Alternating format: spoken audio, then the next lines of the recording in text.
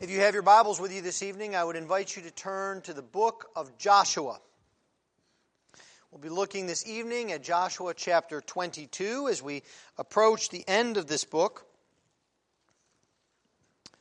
Just two more sermons after this sermon, and we will have worked our way through the book of Joshua. If you would please give attention to the reading of God's holy word.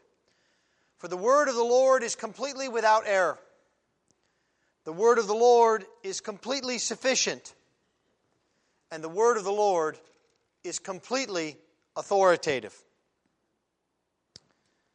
Joshua 22.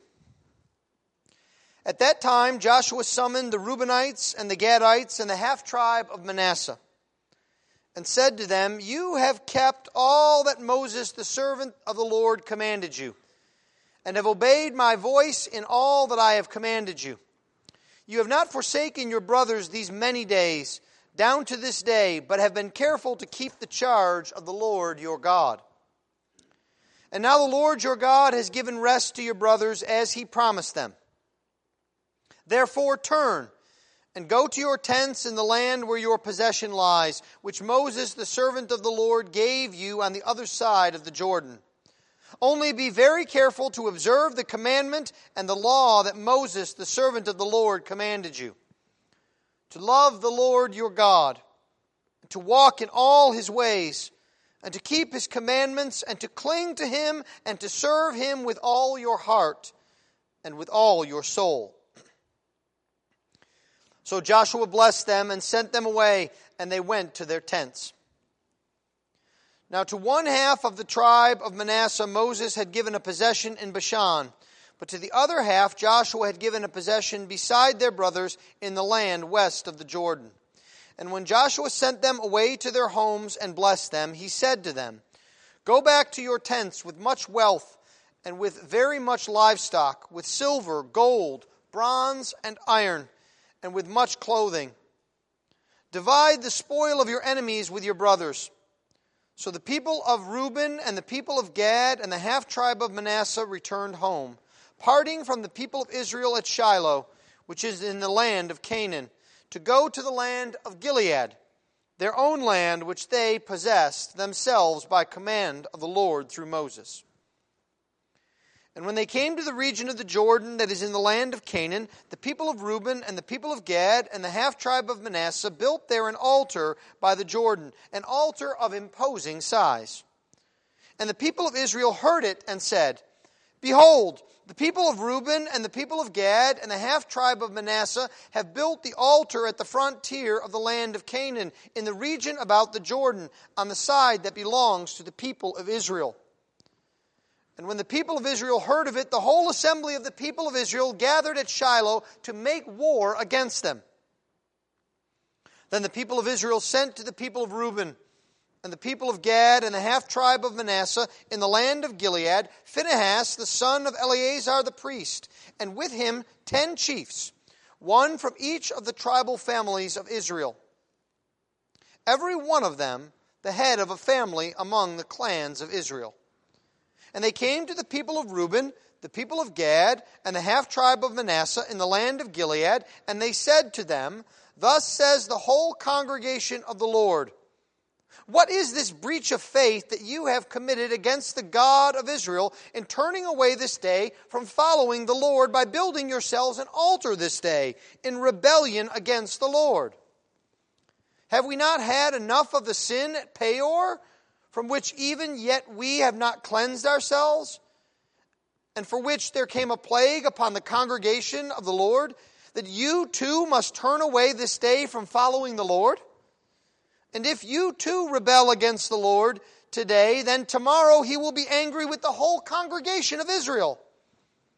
But now, if the land of your possession is unclean, pass over into the Lord's land where the Lord's tabernacle stands, and take for yourselves a possession among us. Only do not rebel against the Lord, or make us rebels by building for yourselves an altar other than the altar of the Lord our God. Did not Achan the son of Zerah break faith in the matter of the devoted things, and wrath fell upon the congregation of Israel? and he did not perish alone for his iniquity. Then the people of Reuben, the people of Gad, and the half-tribe of Manasseh said in answer to the heads of the families of Israel, "The mighty one, God the Lord, the mighty one, God the Lord. He knows, and let Israel itself know. If it was in rebellion or in breach of faith against the Lord, do not spare us today for building an altar to turn away from following the Lord. Or if we did so to offer burnt offerings or grain offerings or peace offerings on it, may the Lord himself take vengeance. No, but we did it from fear, that in time to come your children might say to our children, 'What have you to do with the Lord, the God of Israel?' For the Lord has made the Jordan a boundary between us and you, you people of Reuben and people of Gad. You have no portion in the Lord. So your children might make our children cease to worship the Lord. Therefore we said, let us now build an altar, not for burnt offering, nor for sacrifice, but to be a witness between us and you, and between our generations after us, that we do perform the service of the Lord in his presence with our burnt offerings and sacrifices and peace offerings. So your children will not say to our children in time to come, 'You have no portion in the Lord.'" And we thought, if this should be said to us or to our descendants in time to come, we should say, "Behold, the copy of the altar of the Lord which our fathers made, not for burnt offerings, nor for sacrifice, but to be a witness between us and you. Far be it from us that we should rebel against the Lord and turn away this day from following the Lord, by building an altar for burnt offering, grain offering, or sacrifice, other than the altar of the Lord our God that stands before this tabernacle." When Phinehas the priest and the chiefs of the congregation, the heads of the families of Israel who were with him, heard the words that the people of Reuben and the people of Gad and the people of Manasseh spoke, it was good in their eyes. And Phinehas the son of Eleazar the priest said to the people of Reuben and the people of Gad and the people of Manasseh, "Today we know that the Lord is in our midst, because you have not committed this breach of faith against the Lord. Now you have delivered the people of Israel from the hand of the Lord." Then Phinehas the son of Eleazar the priest and the chiefs returned from the people of Reuben and the people of Gad in the land of Gilead to the land of Canaan, to the people of Israel, and brought back word to them. And the report was good in the eyes of the people of Israel. And the people of Israel blessed God and spoke no more of making war against them to destroy the land where the people of Reuben and the people of Gad were settled. The people of Reuben and the people of Gad called the altar Witness, for they said, "It is a witness between us that the Lord is God." Let's pray for the Lord's blessing upon his word. Let's pray. Heavenly Father, we come before you this evening, and we rejoice to read your word. Lord, we are thankful that you have given to us your word, and we are thankful you give to us your Spirit, that your word might take deep root in our hearts. Bless us this evening, O Lord. Help us to understand your word. This we ask in Christ's mighty name. Amen. Well, we are entering now into the last main division of the book of Joshua. We have seen three divisions beforehand. First, as Israel entered the land in chapters 1 through 4. Then as they were conquering the land in chapters 5 through 12. And then as they began to possess and divide the land in chapters 13 through 21. And so now we come into a section where Israel begins to retain the land in chapters 22 through 24. This is what we might term the application section of Joshua. Each of the last 3 chapters, you may notice if you look at the beginning of each chapter, begins with Joshua summoning Israel to come to him that he might speak to them. And so right after the end of Joshua 21, where we have this richly theological statement that the Lord gave to Israel all the land that he swore to give to their fathers, and they took possession, and not one word of all the good promises of the Lord had failed. All had come to pass. Right after this section, which emphasized God's faithfulness, we now have Israel's response to the faithfulness of God. And so here now, in chapter 22, we see that Israel must respond to God's faithfulness. And so we see 3 things here this evening. First, we see the blessings of faithfulness in the first 9 verses. And then second, from verses 10 to 29, we see a concern for godliness. And then finally, in verses 30 through 34, we see an encouraging ending. Let's begin by looking at the blessings of faithfulness. The blessings of faithfulness come to Israel in first, the approval for their obedience. We are brought back to the 2.5 tribes of Reuben, of Gad, and the half tribe of Manasseh. You may recall we dealt with them previously in Joshua chapter 1, verses 12 through 18. They had seen the land on the eastern side of the Jordan and said, "This looks pretty nice. Can we settle here?"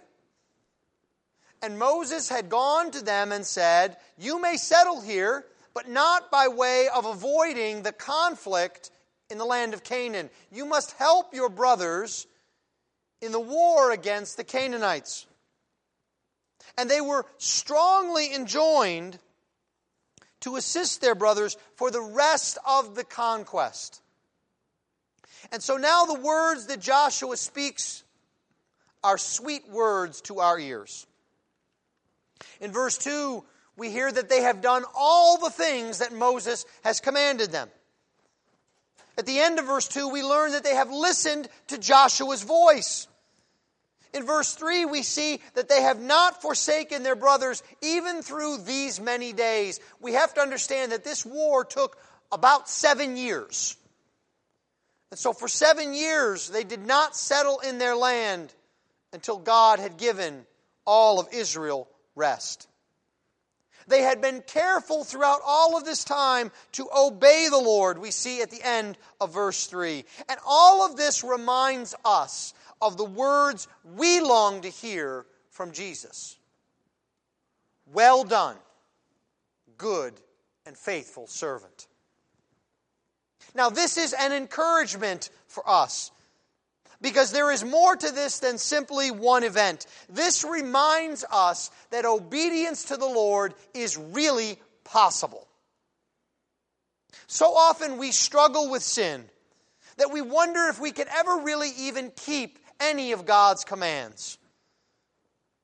Well, what this passage helps us to understand that we are in a war with sin, but by God's grace we can win in that fight.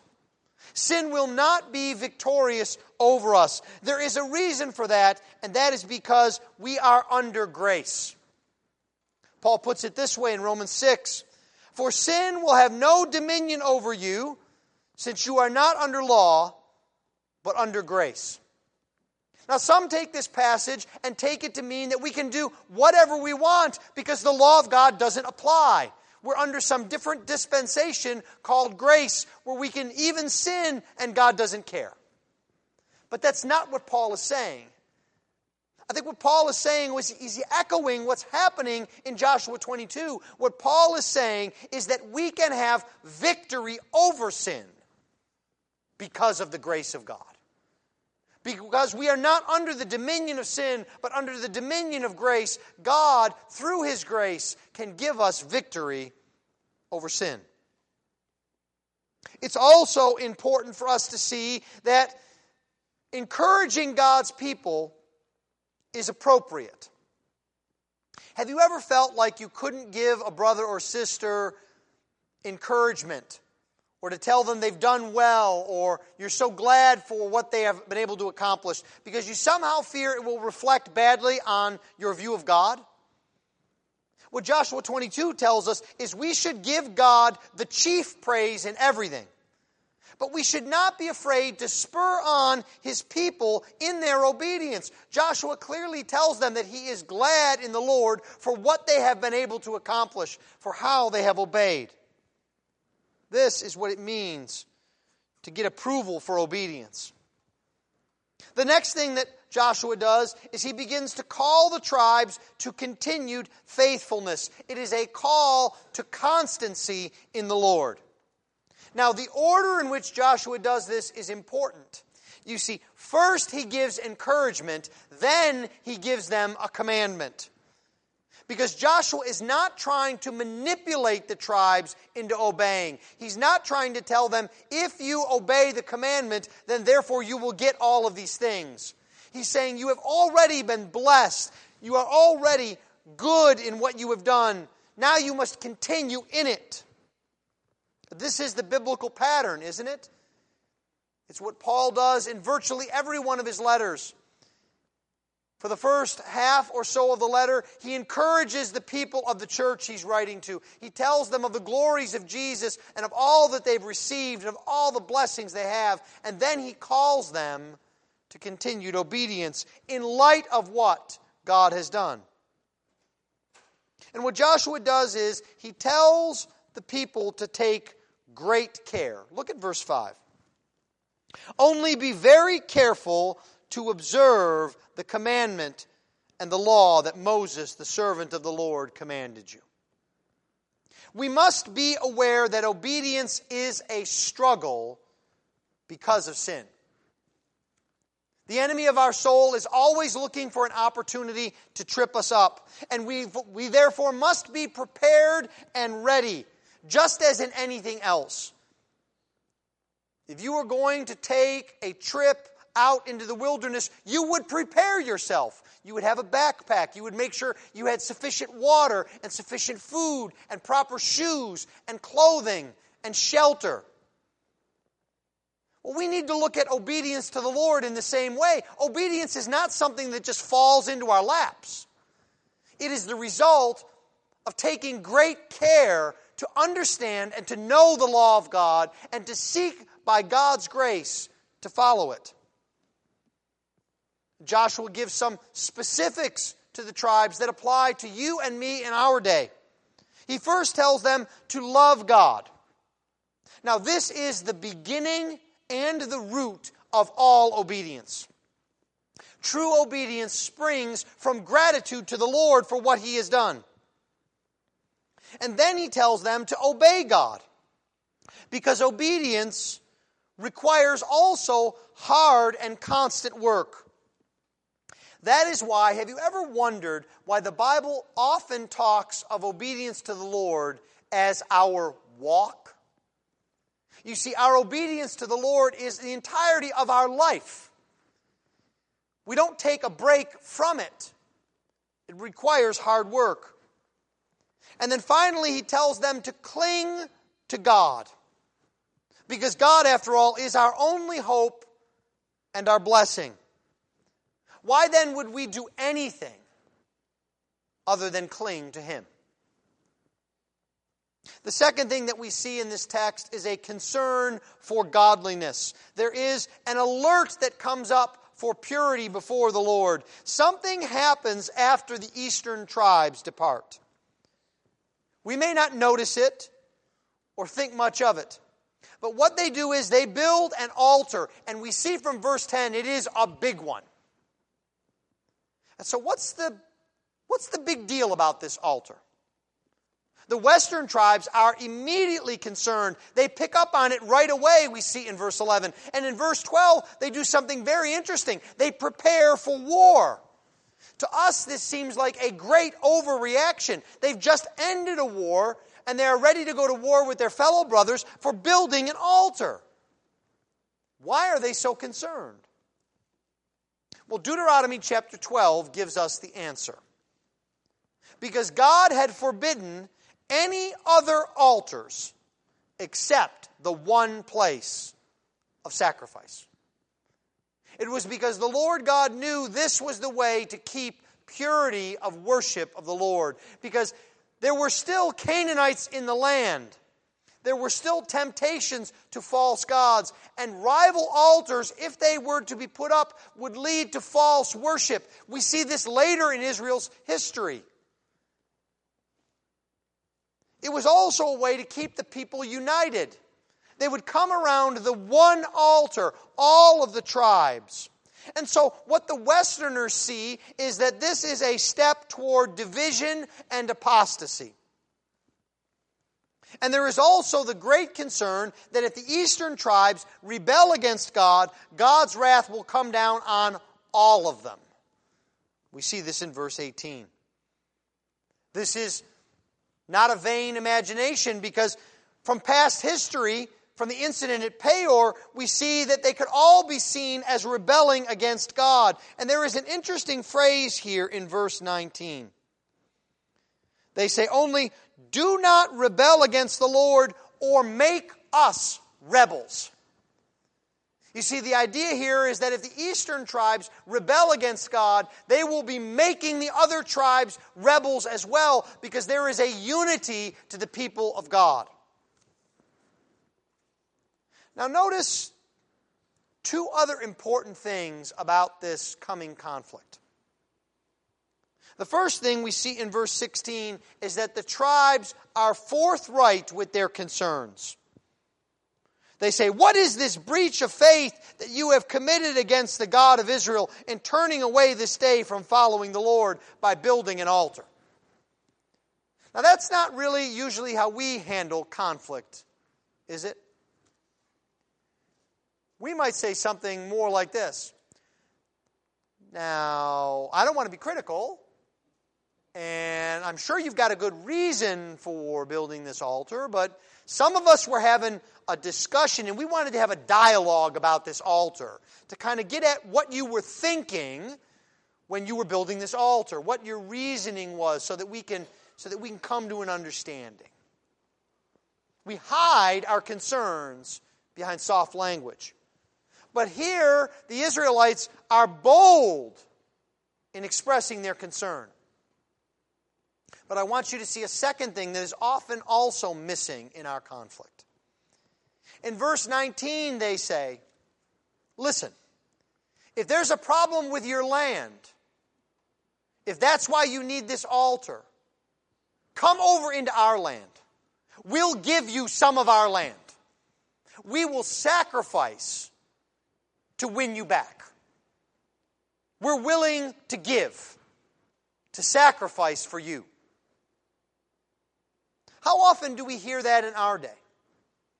That to win back a brother and sister, we are willing to give up what we have, to sacrifice our blessings to win a brother or a sister back. But that's the biblical model. But there is also something else going on. There's not just a need for purity. There is a thought amongst the eastern tribes that they are anxious for unity. And it's actually very encouraging. If we read verses 22 and 23, the eastern tribes agree with the western tribes about their concern. They basically say, you know, if this is what was going on, if your concerns were true, we should be punished. We agree with you. How different is that today from our let's agree to disagree mentality?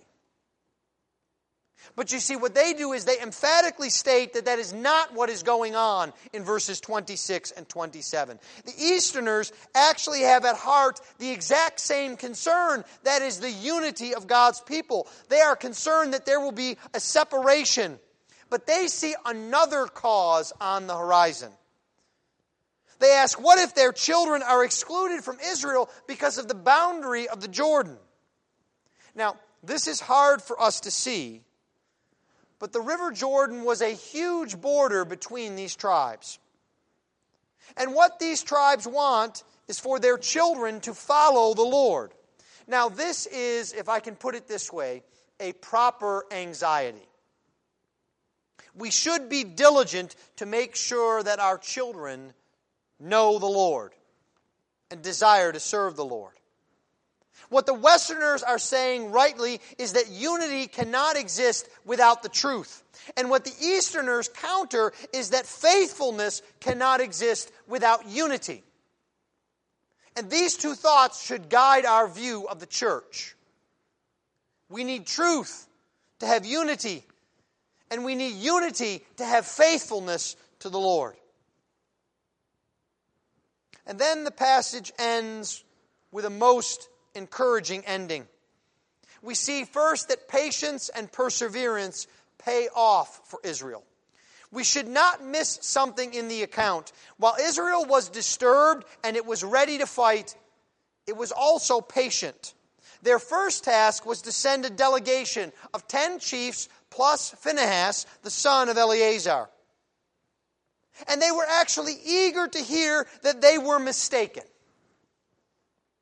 Now, how often do we make the effort to really understand what others are doing and thinking? Unity was preserved. Purity was maintained because of the efforts of Israel. But finally, notice who they give the credit to in verse 31. Today we know that the Lord is in our midst. Why?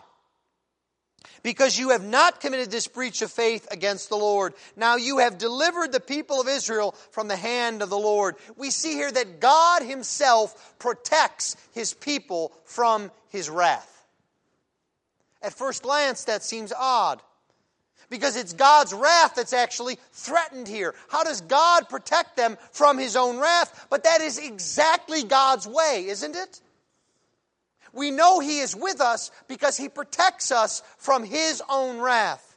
That is the story of Calvary, isn't it? That God shields His people from His wrath underneath the cross. Joshua 22 shows us that the people of God are to be united around the truth. That without the truth there can be no unity. That without unity there can be no true faithfulness. And without God, nothing is possible. But with God, anything is possible. Let's pray. Heavenly Father, we thank You for this account of the tribes, of their misunderstanding, and of the way that You superintended all things. Lord, we pray that we too would be eager to maintain purity, to maintain unity, to seek out our brothers, to hold up high the word of the Lord. Lord, bless us as we go from this place this evening. Help us to know that You are with us, that You have promised never to leave us nor forsake us. This we ask in Christ's precious name. Amen.